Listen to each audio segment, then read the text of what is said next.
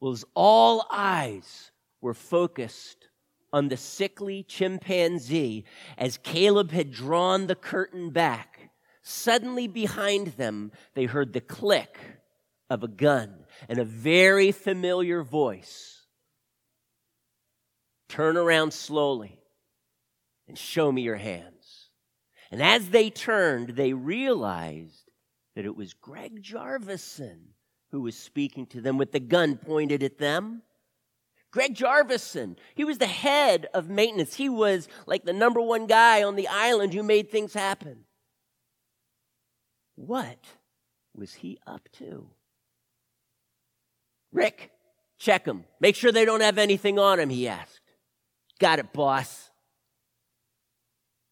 He then leaned in and he said, okay, guys, tell me what you know. Here we go. Tell me what you know. And Caleb says, well, this is what we know, that you are plotting to probably wipe out half the world's population in the process of making $3.7 trillion. That's what we know. And Greg said, sounds like you know a little bit too much. Tell you what, Rick, we're going to take him to the ship. We're going to tie him up. High tide tomorrow morning. You guys are setting sail. I think we have enough explosives and a remote left over. When they're far enough out at sea, how ironic. Captain Avery Scott's boat taking you to Davy Jones' locker. Oh, that's right, boss. Lizzie pipes up. I can't believe you're going to kill so many people for just a few bucks. Greg Jarvisson says, a few bucks? A few bucks? We're going to be rolling in the money, more money than you could spend in 100 lifetimes, in 1,000,000 lifetimes. A few bucks. And Mr. Stevenson is so naive to it all. How ironic that the very island that is to rescue lost souls will be the one to kill so many. Rick says, oh, good one, boss. And then Greg looks at Caleb and says, Caleb, you should consider this a favor. The world is so overpopulated. You'll never get away with it. Oh, never get away with it. You don't realize how deep this goes. We're in almost every nation. We have high-ranking officials in the government. There's nothing that we could do that we couldn't get away with. Oh, get away with it? We most certainly will. We'll have the people of the world feeding out of our hands. They'll do exactly what we say. Go ahead, Rick, let's tie him up. So with that, they take them off into the boat and they tie them up, bind them, gag them. They can't talk, they can't move, and they leave them there for high tide the next morning, 9 o'clock. While they're sitting there tied up, Caleb pats his pocket looking at David. David looks at him. This time, of all times, nothing in his pockets, no rubber bands, no paper clips, no pencils or pens, no bubble gum wrappers, and not even a pocket knife. What are they to do? They're going to have to wait this out till tomorrow morning.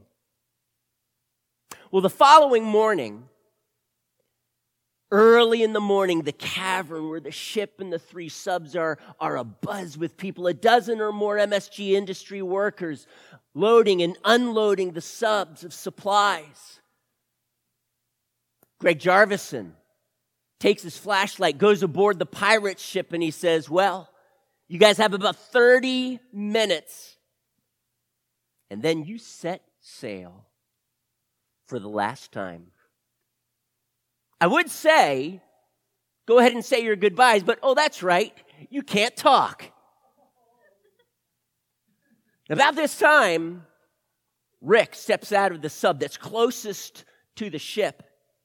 And he says, all right, Greg, I've got the remote, and I'm about to load the explosives. And at that point, gunfire splits a beam, a wooden beam above Greg Jarvison's head. Rick, Greg climb aboard the ship, returning gunfire across the cavern.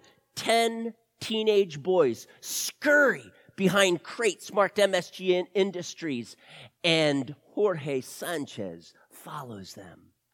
There's a volley of gunfire that lasts several minutes. Realizing that they're pinned down, Greg says to Rick, cover me, Rick. And when Rick starts shooting, unloading his gun, Greg runs to the first submarine, closes the hatch, turns around, and speeds out of the cavern towards the lagoon. Rick stands up, returning more gunfire, gets shot in the shoulder and falls. His gun drops into the water. A few more volleys of gunfire, and then it slows down. MSG Industry crew members completely stop firing. There's silence. There's a shout, cover me, boys. And Jorge begins to walk toward the ship, shining his flashlight. There's no return gunfire. He climbs aboard and he undoes Caleb's gag and rope. And as he begins to undo the rest of the crew, those who are tied up, suddenly they hear an explosion. Rick, who's wounded, says, I can't believe it. He used the remote. I told him that I was trying to tell him I hadn't unloaded all the explosives. He would have blown me up. The explosion, the dust from the explosion began to settle. No more gunfire. All is quiet.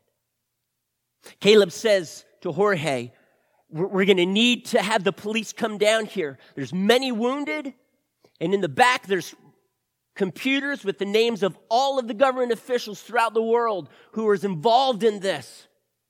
Jorge looks at him and he says, well, what has happened? He says, Greg Jarvison has headed up a scientific experiment to release a virus on the world that was going to kill nearly half the world's population, and then introduce a cure to make over $3 trillion. We're going to need help. There's a lot of people here who are injured. Jorge says, I got it. I'm going to radio Marianne. She's the nurse here, you know, and I'm going to radio my guy Roberto. Used to be a paramedic and works with me in maintenance. And while he is radioing them, Caleb begins to untie and release everybody else. And then Caleb says, how long until the police get here? Jorge says, oh, probably only about 10 minutes. I've already radioed them. They're on their way. Caleb looks up at him and he says, Jorge, I don't mean to sound too dramatic, but you and your boys from the gun shooting class just saved the world. Jorge kind of looked at him. He says, to be honest with you, it does sound a little bit dramatic, save the world. I got to get back there, though, because I got to lead the police down here. They're going to meet me at the estate. Caleb says, well, look, I know a shortcut. You came through the cavern from the lighthouse. Let me take you directly to the estate. He takes them through the open door down the tunnel that leads to the estate. David in charge, tending to people. Later that evening, as the police had confiscated all the computers, the wounded had been attended to, the ship that was just offshore had been quarantined and then Greg Jarvison's submarine, at least what remained of it, was gathered. As they sat down for dinner, things a little bit quieter, more relaxed, with Jorge and Miguel and Luis and Caleb, David, and Lizzie gathered together just to spend time and decompress from the excitement of the morning. Jorge asks him, and he says, he tells him, I can't believe that Greg was willing to kill so many people to make so much money. Caleb said, honestly, it doesn't surprise me. And Lizzie looked up at him and says, what do you mean it doesn't surprise you? This was horrible. And Caleb said this, you know what? I've just learned that in the heart of every man, there is sin. And that sin is a sickness. It's like a disease that affects everyone. But God has given us a cure. There is no one who is immune to this. But I tell you what, Jesus came to be the cure. And Jorge says, yeah, Jesus came for us. And I know he came for me. And Caleb looked at him and he said, Jorge, are you trying to tell me that you have put your faith in Jesus Christ? He said, 100%, all in. Lizzie said, that's amazing, Mr. Jorge. When did this happen? He said, last night. Then I had the dream that led me to you guys. And they all looked at him and he said, how did you find us? And Jorge says, you're not going to believe this. This is a very strange story indeed. But last night, while I was just wrestling with God, and Caleb, all that you had shared with me about God's love and Jesus being the cure, the answer for what sin sickness there was inside of me, I wrestled. And after I had made that heart surrender, I finally fell asleep. But just before I awoke, I had a dream. Strangest dream I have ever had. Right there in pitch darkness, I saw Luis and Miguel running for their life from someone. I couldn't make out his face. I heard gunfire. Then I saw the two of them fall, wounded.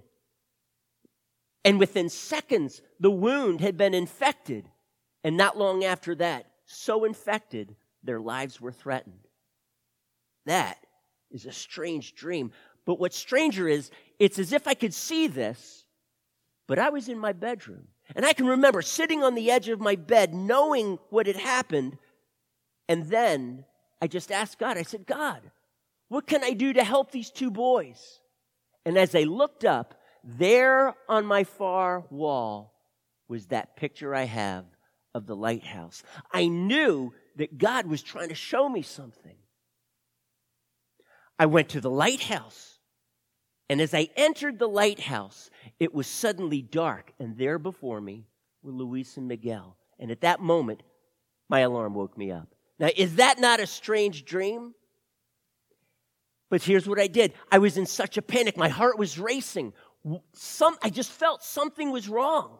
I sat up in bed. I immediately threw my clothes on. I dashed down the hallway to the lobby. And there on the lobby, I found the login book. Miguel, Luis had not checked in. I began to panic. Maybe something is wrong. And this God that I just put my faith and trust in was trying to tell me something. I climbed into the maintenance car, drove immediately to the lighthouse, unlocked the door, walked in, shone my light around because it was so dark in there. And across the way, against the wall was uneven. And Lizzie spoke up. She said, you found the door. And he said, that's exactly what it was. Sticking out just maybe half an inch, not closed all the way. I opened it up to discover a spiraling staircase, a room, and then a tunnel. So I just followed the tunnel. Half a mile or more. And when I did, early in the morning, I could see these crew workers. And one of their lights flashed onto the ship. And there you guys were. I knew you were in trouble. I didn't fully understand the dream, but I knew I needed to get help. So I dashed back. I got my boys up, and the from the shooting class you set me in charge of. We all had our weapons. We came down, and, well, you know the rest. Caleb said to him, Jorge, you, my friend, are a hero. The two boys, Miguel and Luis, together in unison said, yes, you're a hero. Wow. And Lizzie said, but can I ask you, Mr. Jorge, why do you think God gave you a dream about Luis and Miguel? And Jorge paused for a moment and smiled, and he said, that too is a very strange story. Boys and girls, I'm going to have to tell you that story next week. But I want to challenge you. As you've been listening to these stories, you know that there is a sickness in mankind, just like that virus that affects everyone. No one is immune, but there is only one cure. And that cure to our sin sickness in our soul is only Jesus. No one else. It's not a thing out there. It's not the striving for happiness. It is everything in Jesus Christ and what he did on the cross for us. And I hope as we go through these stories, boys, girls, that you're going to come to that place where you truly put your faith in Jesus Christ, the only cure that humanity has.